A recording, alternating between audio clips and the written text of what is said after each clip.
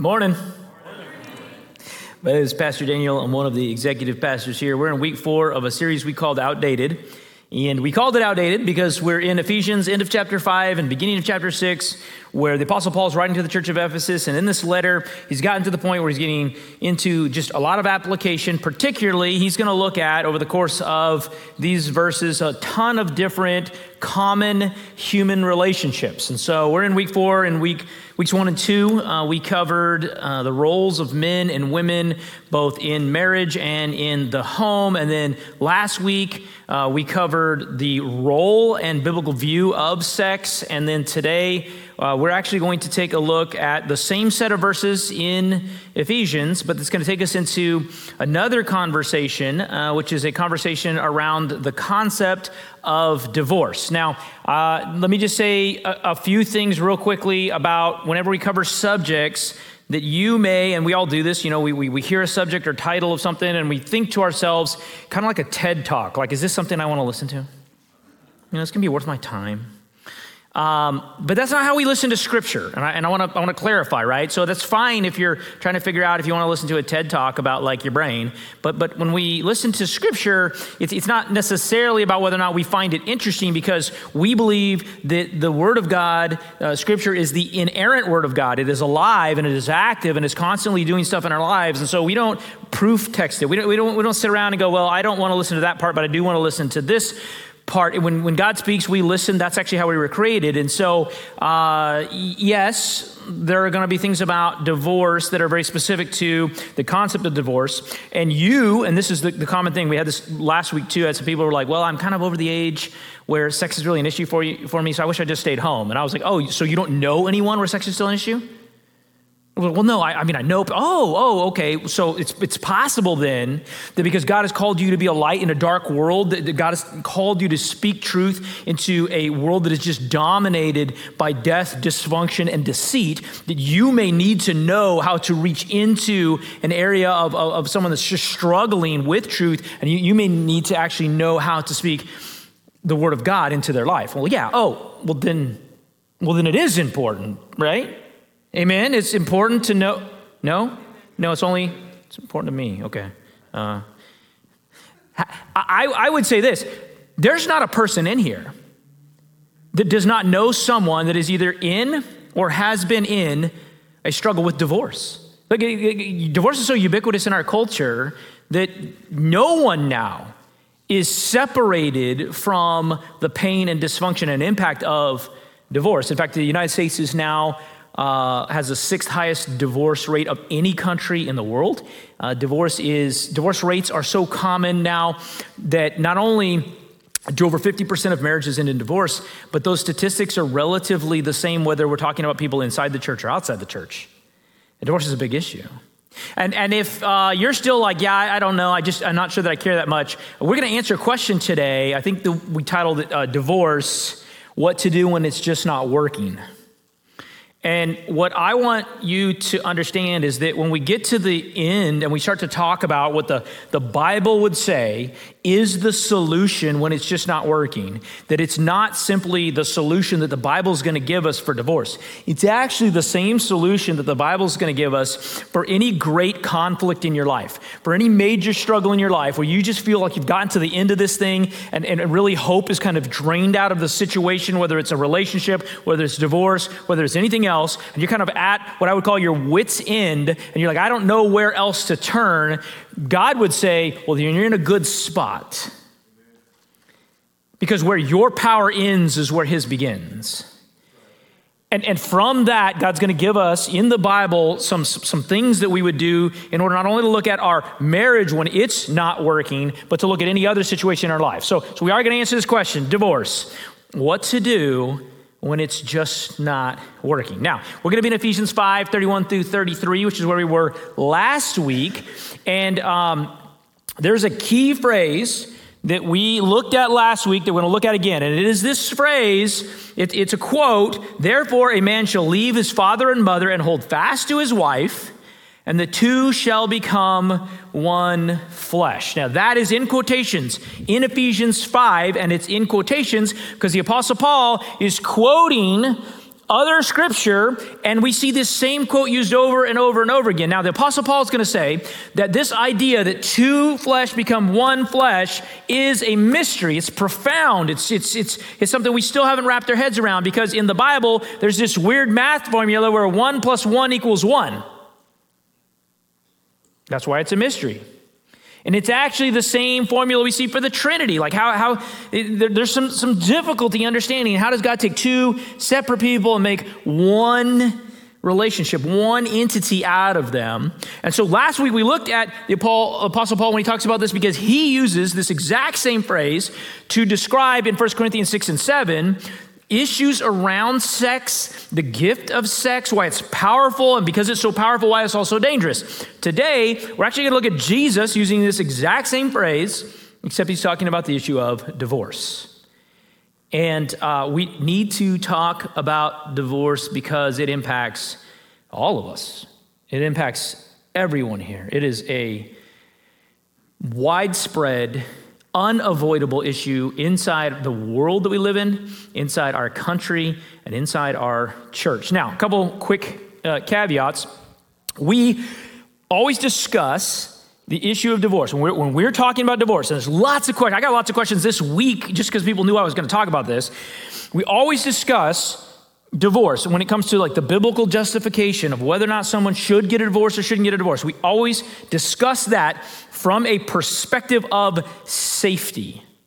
And what I mean by that is in any situation in a relationship where there is the potential or there is danger of physical harm or abuse, we would tell those individuals to physically separate while we have conversations around what is a wise path. What we don't say is stay in a physically dangerous relationship in proximity where there's danger while we sit around and talk about it.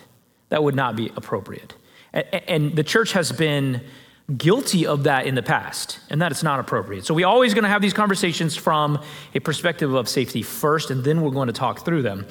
In order to understand the Bible's concept around marriage and why this two flesh becomes one flesh is such a big deal, I will just touch back. Last week we had a 3-minute conversation on the difference between a covenantal relationship and a transactional relationship. Does anyone remember that? Okay. It's really critical, because if you don't understand that, it's going to be really weird to read stuff in Scripture about this whole two flesh, one flesh thing. It just doesn't make a lot of sense, because we largely in our culture really talk about relationships more like they're transactional in nature, not covenantal. And so they are different. Covenantal relationship is something that God introduced to us when he made a promise, and he promised it on the most trustworthy thing, the most confident, unchanging thing in all of human history and all of the history of the universe, which was him. God makes his covenant on his own name.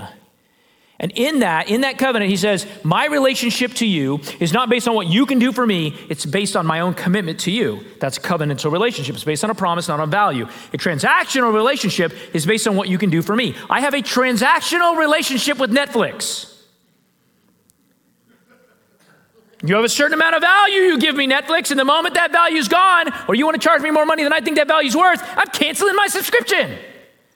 I have a transactional relationship with the Walmart, right? Like I go through and I talk to the cashier. Well, you don't even get a cashier now at Walmart. You get like a little automated thing, right? You scan your own stuff. Inflation. But the moment that they want to charge me more than I think the products are worth, I'm not going to go back to Walmart. I have no covenantal relationship with Walmart. I have a transactional relationship. Marriage was always intended to mirror the relationship that Jesus had with the church, which is a covenantal relationship. One in which I make a commitment that is not based on the value that you provide me. Therefore, we never look at marriage and we start scoring the effort from each other. If you've been reading the marriage devotion that we have been handing out in the foyer, the very first day, the very first lesson is on this idea of scoring. And it's just really weird because we all kind of do this in our heads, and you may call it something else, but in reality, we all have this tendency, this temptation to do this little valuation where I decide how hard I'm working and I decide how hard my wife's working, and I put a value to that. No one else does that? Everyone's chuckling. Yeah, you do that. and we have really, we're really bad at scoring. Like, you know what I'm saying, right? Like when I do my chores, it's just weird how my chores are always worth 10,000 points. And so by like the fifth or sixth one, I'm like, man, I better take a break so she can catch up. I don't want to lead by I'm just way out in front. You know what I'm saying, right? So subjectively, we overvalue our own work. We undervalue our spouse. That's in the nature. That's the beginning. That's the foundation of a transactional relationship, is when I begin to put value to your effort. And I begin to score them and compare them and go, I don't know if you're working hard enough. That's a transactional relationship. There's no part in biblical marriage. Do you understand that? There's no part in the Bible. Sin has added that. That was all us. It was not God. Okay, here we go. We're going to look at Matthew 19. I need to give you some background to Matthew 19, or it's not going to make as much as this story doesn't make any sense anyways, but when you really understand what's going on, you'll realize how insidious the Pharisees are and how much Jesus dealt with religious people and why he just had absolutely no tolerance for religious people. In fact, the harshest things he says in the entire Bible, all the religious people. Scary. So Jesus, in Matthew 18, is leaving Galilee, and he's traveling south just east of the Jordan River, and he has been healing people, like just miraculous things. He's been healing disease, he's been healing the lame, and he's been doing so many miracles that he's attracted this massive following of people that are now following through the countryside and just walking behind him. And I mean, that would be weird even in those days. It'd be weird for us now, right? Jesus is just like on the highway from Taft, and there's like 5,000 people behind him. It's just a weird thing. I like talking about Taft. So Jesus is coming down the Jordan, and he's got all these people, and all he's been doing is healing and teaching, healing. And all of a sudden, we get this weird story where Pharisees, which are just religiously elite people that love to just argue about the weirdest things in Scripture and lord it over everybody else, try to trap Jesus in this doctrinal trap in sort of the middle of this story. But where they show up is really interesting, because Jesus is actually walking down from Galilee, and he ends up in this area just east of the Jordan River, and it's called Perea.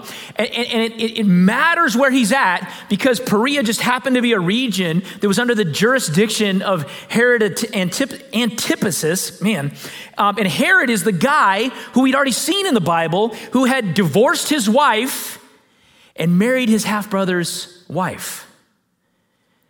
And when he did that, John the Baptist spoke out about how bad that was, and he ended up beheading John the Baptist.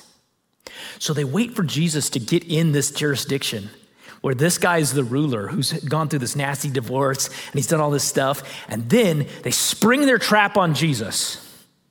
And here's what it says, Matthew 19, verse 3. And the Pharisees came up to him and tested him. In some translations that says tempted him by asking, is it lawful to divorce one's wife for any cause? Now, the Pharisees wanted Jesus to pick one of two prevalent schools of thought back in that time. And what they're really going to be pushing for is this interpretation of a verse in Mosaic law back in Deuteronomy 24:1. And in Mosaic law, it said this in Deuteronomy 24:1. It says, when a man takes a wife and marries her, if then she finds no favor in his eyes because he has found some indecency in her, those are the words that will be at debate, and he writes her a certificate of divorce and puts it in her hand and sends her out of his house, and she departs out of his house. So there were two views around this concept of some indecency of these words. And so one of the prevalent views was this idea that divorce is pretty much okay for just about any reason. And that view, there are a lot of Pharisees that adopted that view, would push back on a lot of the Mosaic law. They would point at a specific translation. They would say, this is what that meant, and you can pretty much get divorced for any reason. That was a fairly liberal view. And then there's this more conservative view that Moses commanded divorce for infidelity only. And they knew Jesus was actually pretty conservative because he preached on divorce in Matthew 5. So earlier in his ministry, he'd already talked about it. They kind of knew he was conservative. And what they were hoping for is they're hoping Jesus would side with this political conservative group of how they viewed divorce while he was in the region under the jurisdiction of Herod, who had already done this other thing to get him in political hot water.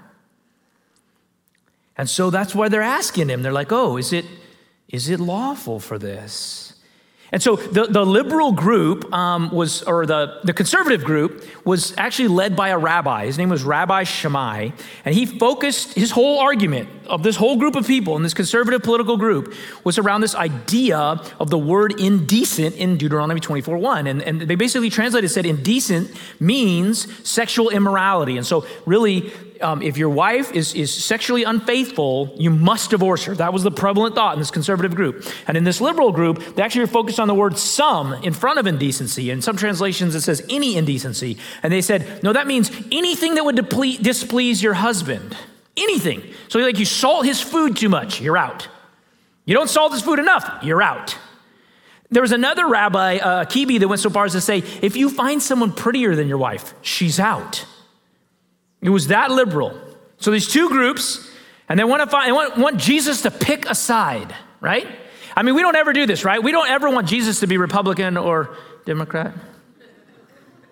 No. Such and such a party is God's party. You can't be a Christian if you vote blank. You've never heard that, right? Okay, I'm glad we're past that and we've graduated with all of our extra intellect now. And Jesus is going to answer like Jesus often answers, number one, with a question. Number two, he's going to point in Scripture. But Jesus is going to answer. He's just going to turn the whole argument on its side. And he's going to make this point about divorce. And this is our first point for today. Divorce is never part of God's plan. Divorce is never part of God's plan. He answered, here's Jesus.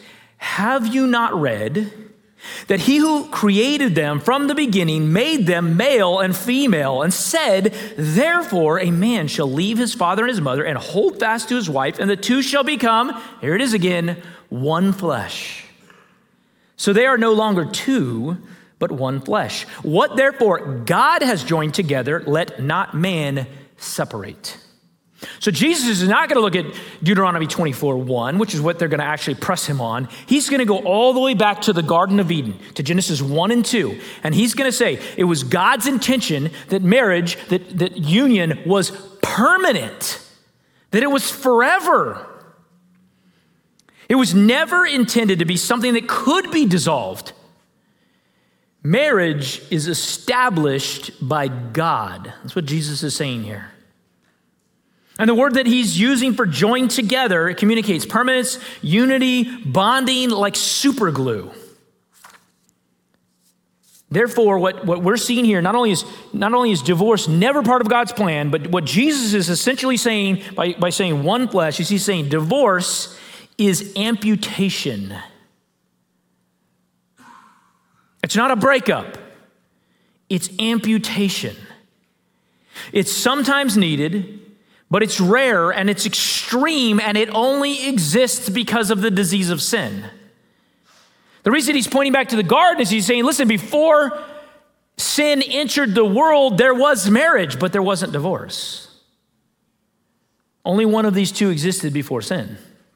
So the Pharisees have sprung their trap, right? They're trying to get Jesus to come down a lane so they can get him in trouble. So verse 7, they follow up. Here it is. They said to him, why then did Moses command one to give a certificate of divorce and send her away?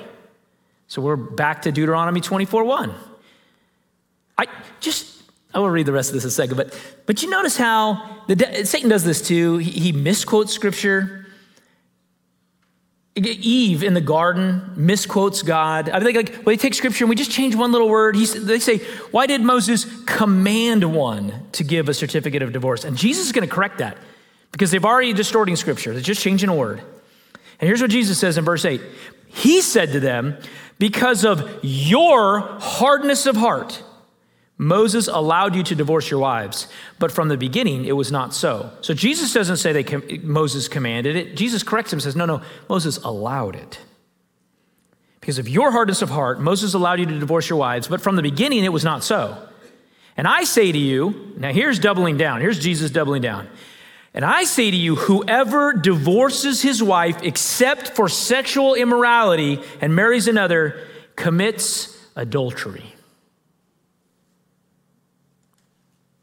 Now, they're arguing to try to trap Jesus into this battle where he disagrees with Mosaic law and gets himself in political hot water with Herod.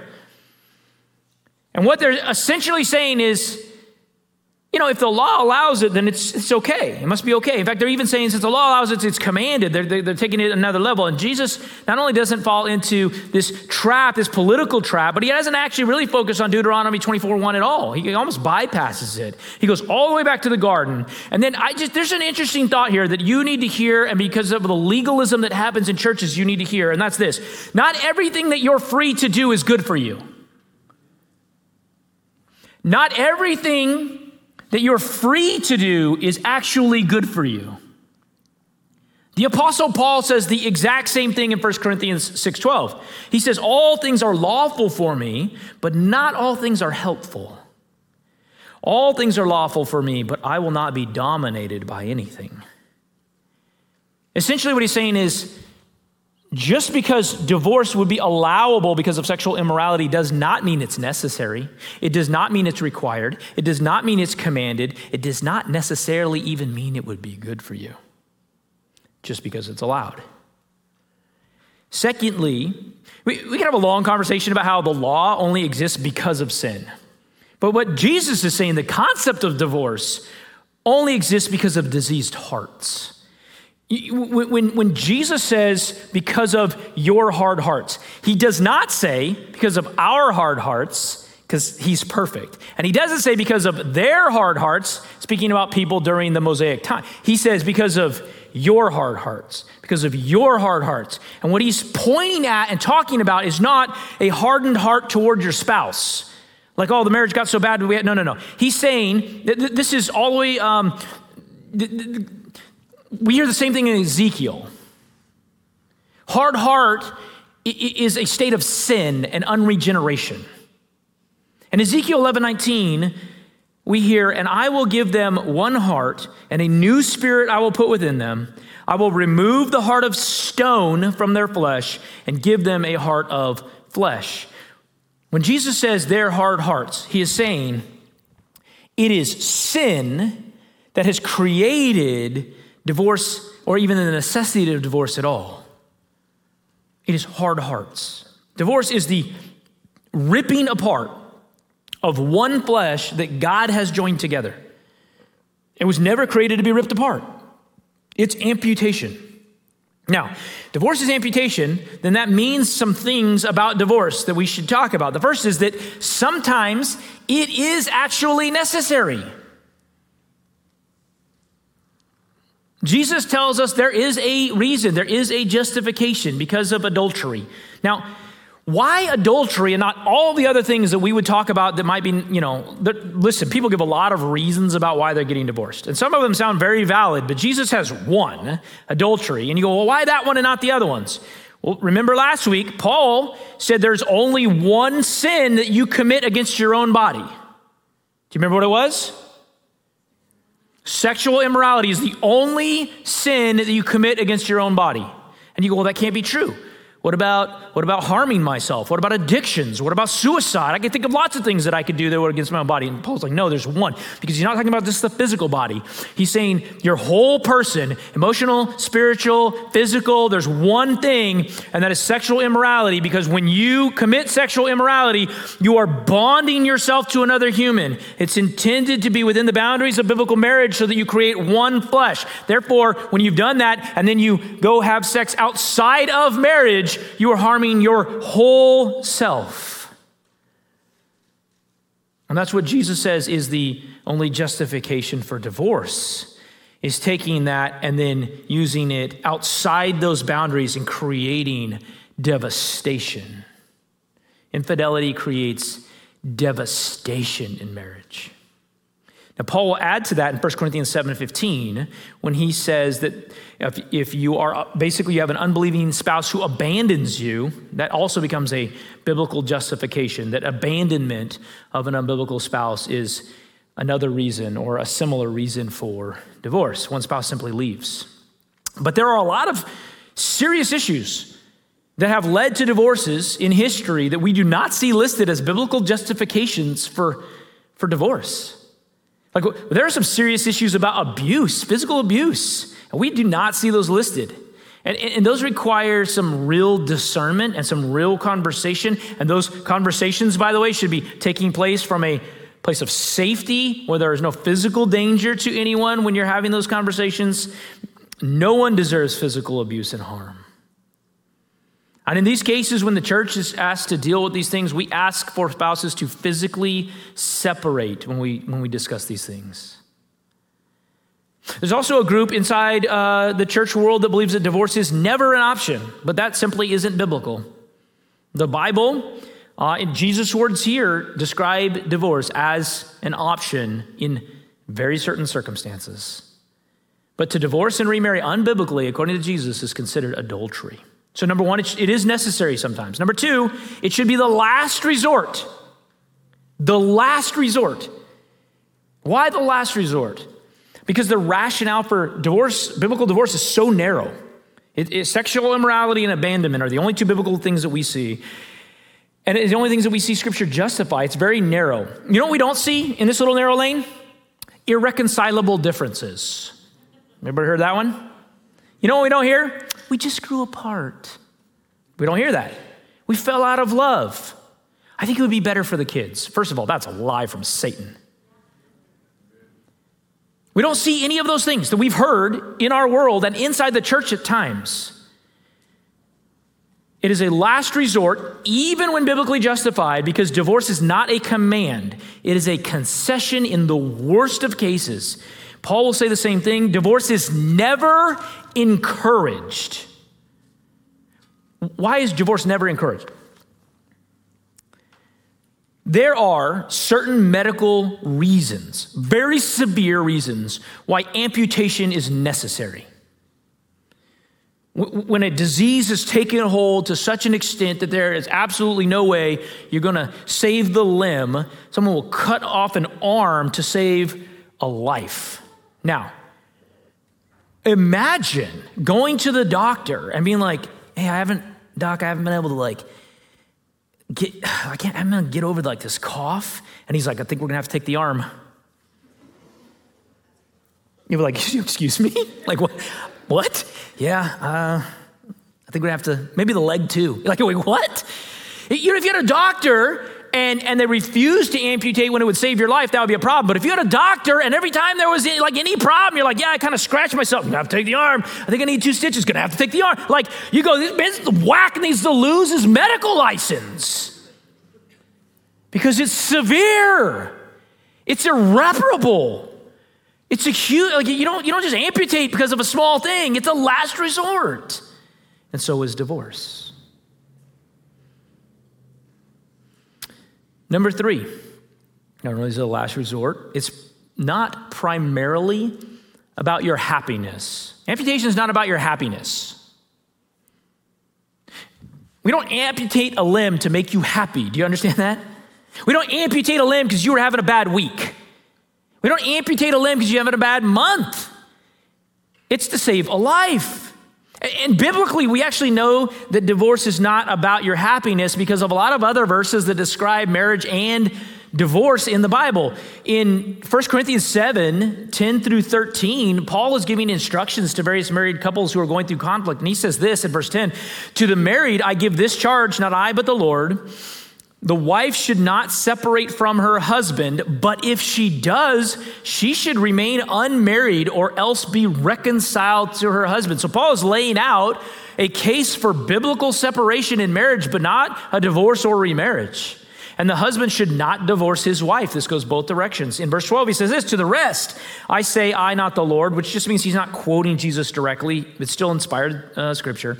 That if any brother has a wife who is an unbeliever and she consents to live with him, he should not divorce her. If any woman has a husband who is an unbeliever and he consents to live with her, she should not divorce him. Listen, if divorce were really about your happiness, then divorce and remarriage would be allowed in a lot of other areas. And the proof of that is that these verses about staying with a spouse who is an unbeliever, they don't even think about how strongly the Bible talks about being married to an unbeliever. I mean, the Bible is in no uncertain terms puts that in very good light.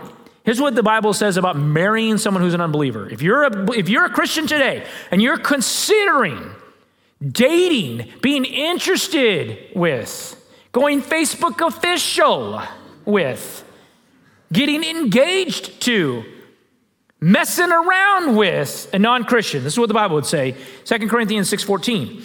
Do not be unequally yoked with unbelievers, for, ready, what partnership has righteousness with lawlessness?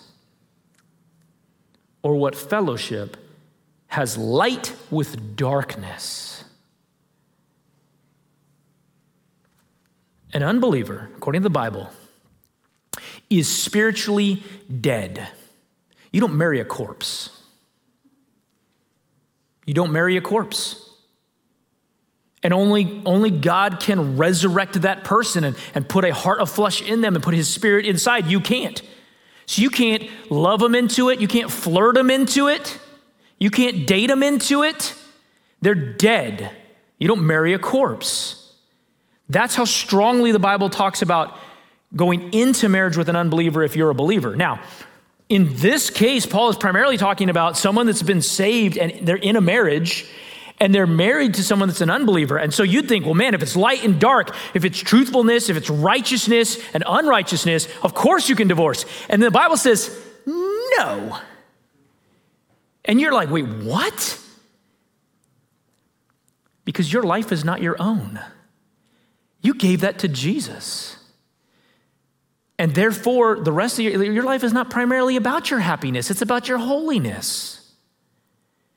And Jesus is going to transform you, and he's going to do that even in that marriage. And actually, if we continue to read in Scripture, what the Apostle Paul is going to say is that your submissiveness to the Spirit and your submissiveness to your spouse and the way you serve the Lord and you serve your spouse in the context of that marriage might lead them to Christ.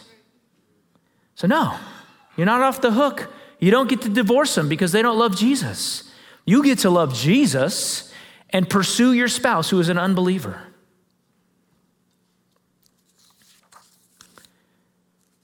And the reason that the Bible can call you to do that, for as hard as that is because you don't primarily look to your marriage for peace and contentment.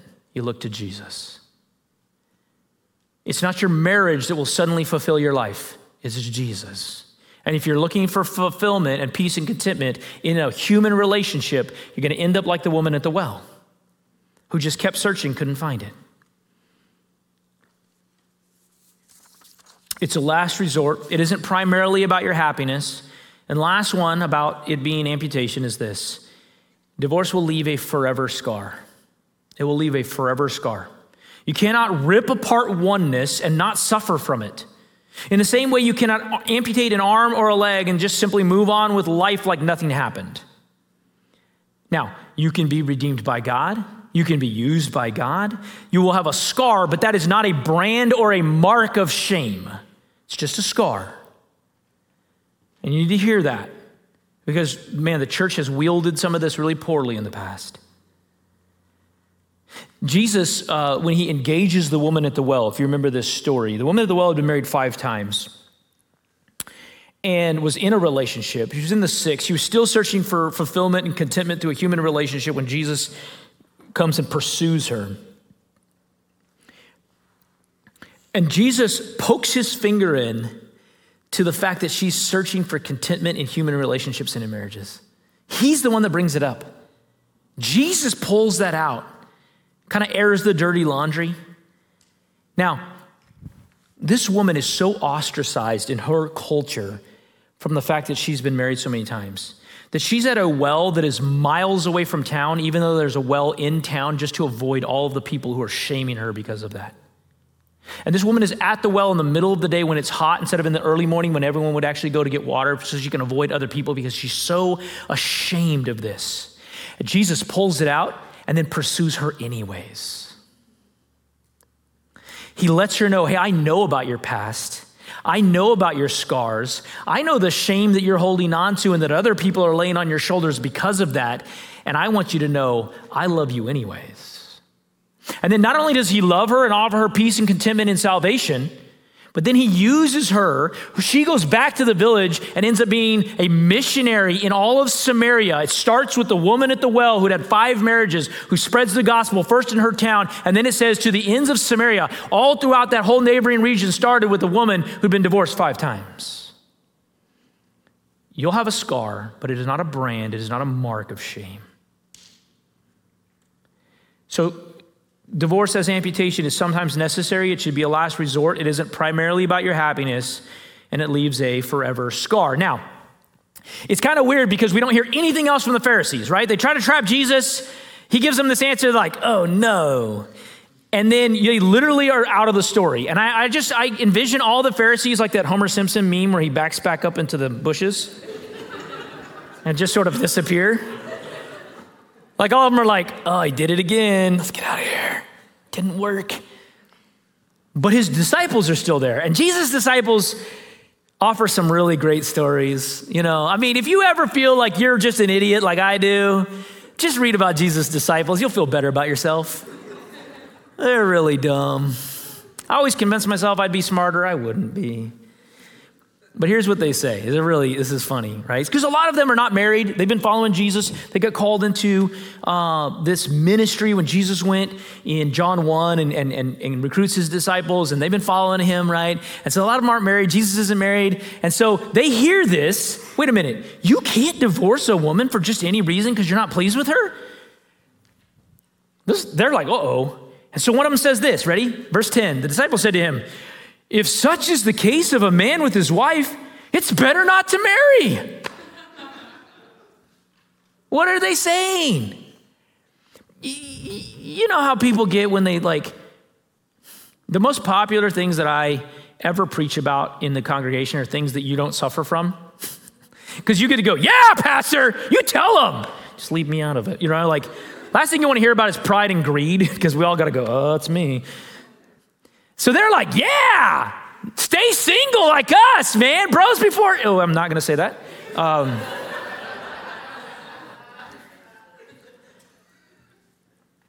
Getting in trouble. They're like, yeah, stay single. You don't need a wife.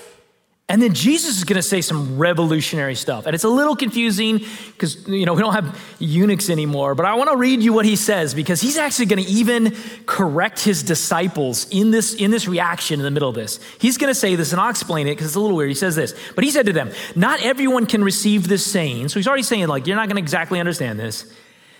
But only those to whom it is given. For there are eunuchs who have been made so from birth. And there are eunuchs who have been made eunuchs by men. And there are eunuchs who have made themselves eunuchs for the sake of the kingdom of heaven. Let the one who is able to receive this receive it. I know it's weird. Okay. Here's what he's saying. He's saying, listen, no, you don't get it. I'm not telling you that singleness is beneficial because marriage would be hard. He's saying, look, there are eunuchs. There are people that were born eunuchs, unable to have sex or have physical ailments or they have some sort of issue and then they don't marry because of physically how they were born. And there are eunuchs who are made eunuchs. So this is still a thing back in the first century and has been for a lot of history where they would, castrate a man. And so there's eunuchs that have been made that way by men, other people. And so they may not marry.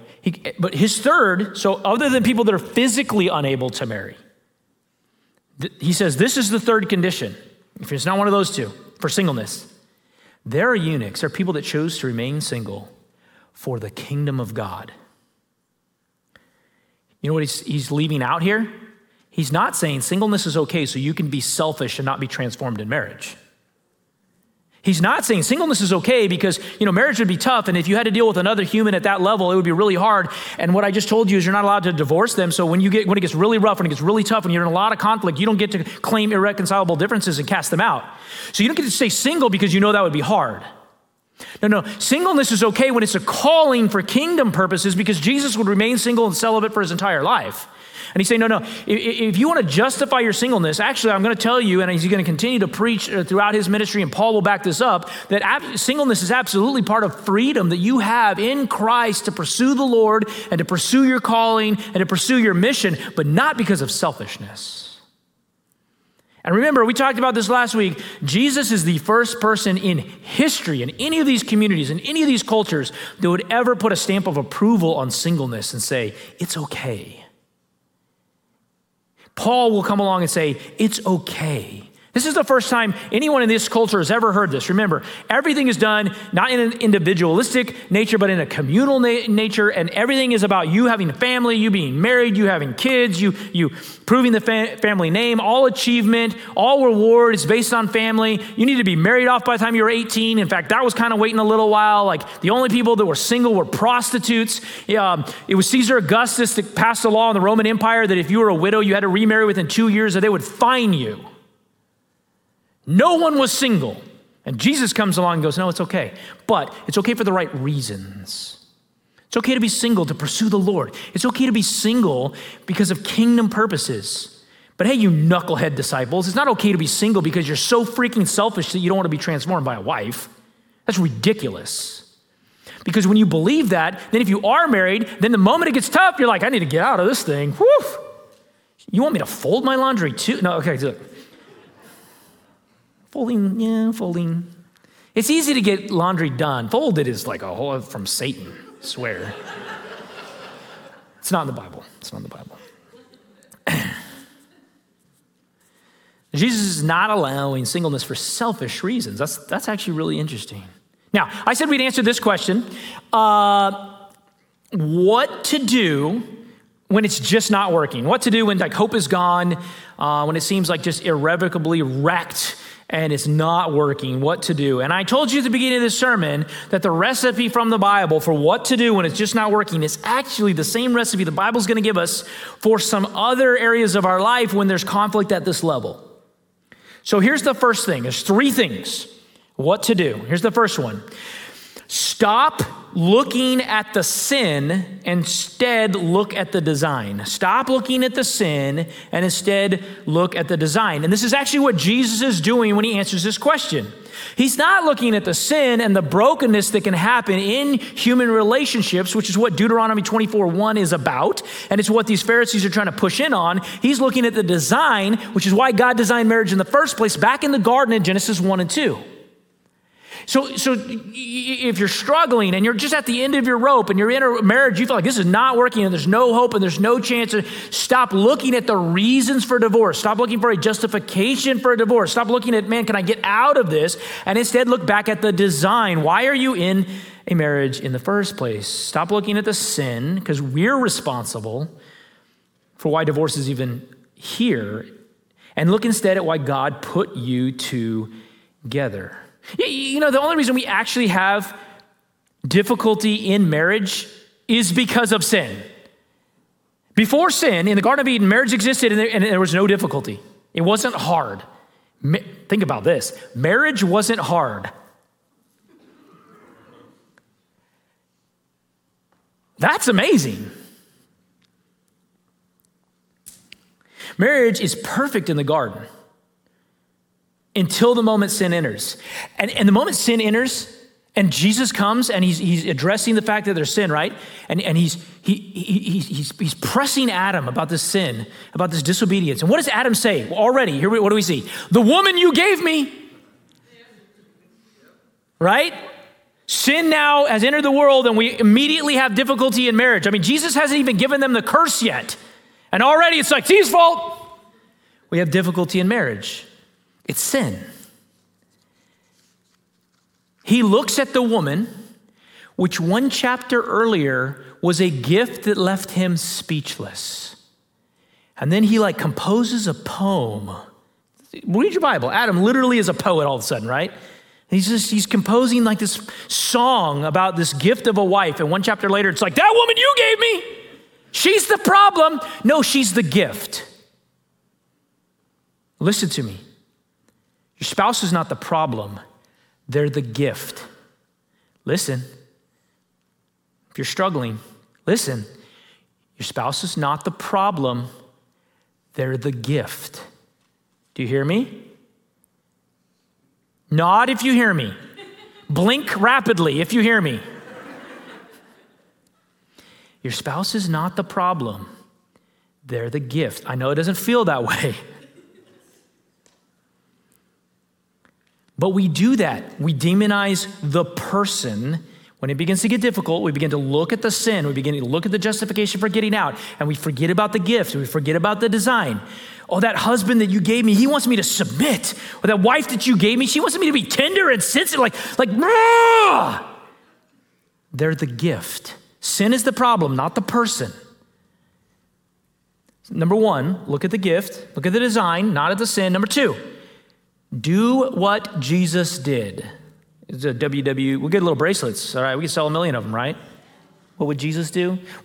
Every time Jesus is faced with one of these questions, like when the Pharisees come up, he quotes scripture.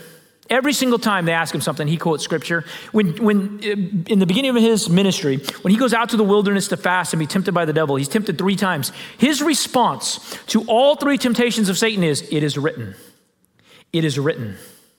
It is written. What does he do? He's quoting scripture, quoting scripture, quoting scripture. They ask him something, he's quoting scripture. Like, what did Jesus do? He quoted scripture. The problem in our marriages is not that we don't have guidance. The problem is that we have sinful hearts that don't want to obey God. I've said this so many times, I'll probably say this every single Sunday until you vomit. When what I feel disagrees with what the Bible says, it is a conversation, it's an argument. Who's right, me or God? Who's right, me or God? It will never change. It doesn't. I can come up with the most lofty human arguments and God will always be right. It doesn't matter how I feel. It matters what God says. This doesn't just matter in divorce. It doesn't just matter in marriage, in every conflict, in every point of your life. When you reach this place where you just don't feel like it's working, read your Bible. God has laid it out for us. We just don't like it sometimes. If you're struggling, read your Bible. When your child doesn't feel like eating their food because all they want to do is just gorge on candy and you're just like kind of laughing at their foolishness of how much that would hurt them, I feel like, man, that's us railing on God's instruction. How dare you do this? God's just like, again? Find good, wise counsel, people around you that love God, that love the church, that love you in that order, that have a high view of Scripture, a high regard for the Bible, and use their counsel to help you when you and your opinion and your view and perspective of things, particularly your marriage, is distorted. Let them speak truth into your life because they have a high view of Scripture and they're going to quote God right back to you. And you may not like it, but it will feed your soul. Look at the gift, not the sin. Number 2, do what Jesus did, which is look at Scripture. And number 3, get desperate for Jesus.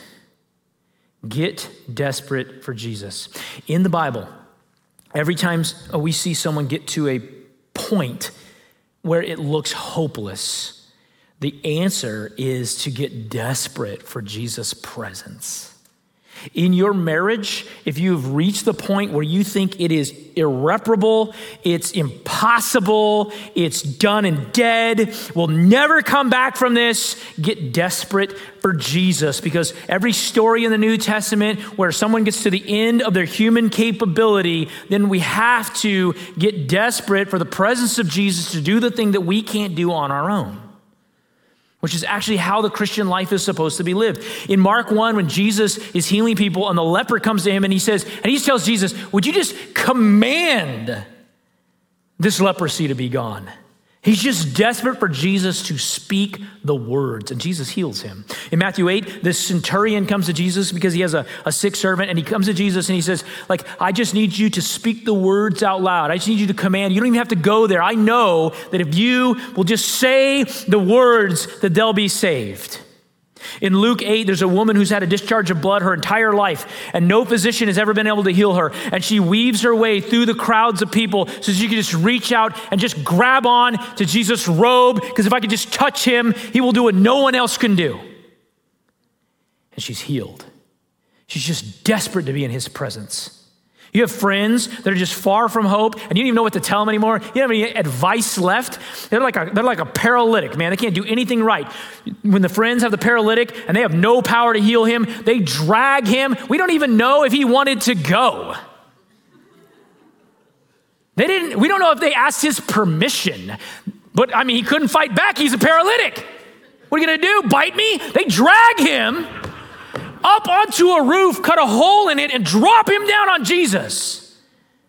And Jesus saves him. Get desperate for Jesus' presence in your life. There aren't other answers. The answer is to be in Jesus' presence. The answer is that Jesus wants you to thrive. If you don't know what to say, you don't have to say anything. Listen, I have friends and loved ones that I've loved for a long time, and I know I am annoying, and I will drag them into Jesus' presence. And oftentimes, I know they're so reluctant, and I will manipulate them into Jesus' presence because Jesus will save you. And he will do what none of us can do. He will change hearts. I can't make you love him. I just keep dragging people in front of Jesus, and I just waiting for him to do miracles.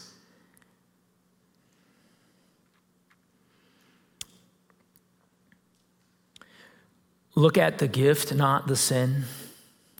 Do what Jesus does, which is to open up Scripture and do what God tells you to do and get desperate for Jesus' presence. Those are the things to do when it is just not working, not just in marriage, not just if you're approaching divorce or considering it, but in any area where you just feel like there's no hope left in this world. Jesus is hope. In your life, if you feel like there's not hope, I don't just mean in your relationship, I mean just in your life, you feel like there's not hope, I just want to tell you today, there is great hope. There is great contentment. There is great peace. There is great fulfillment. There is a life that you maybe have never tasted before, but I will promise you that if you taste it, your life will never be the same. That Jesus does that. If you don't believe me, ask anyone in here who has experienced the goodness of Christ, what it did for them. When Paul is giving his apologetic in 1 Corinthians 15 about Jesus, he tells people, if you don't believe me, ask someone that met him. It's that powerful.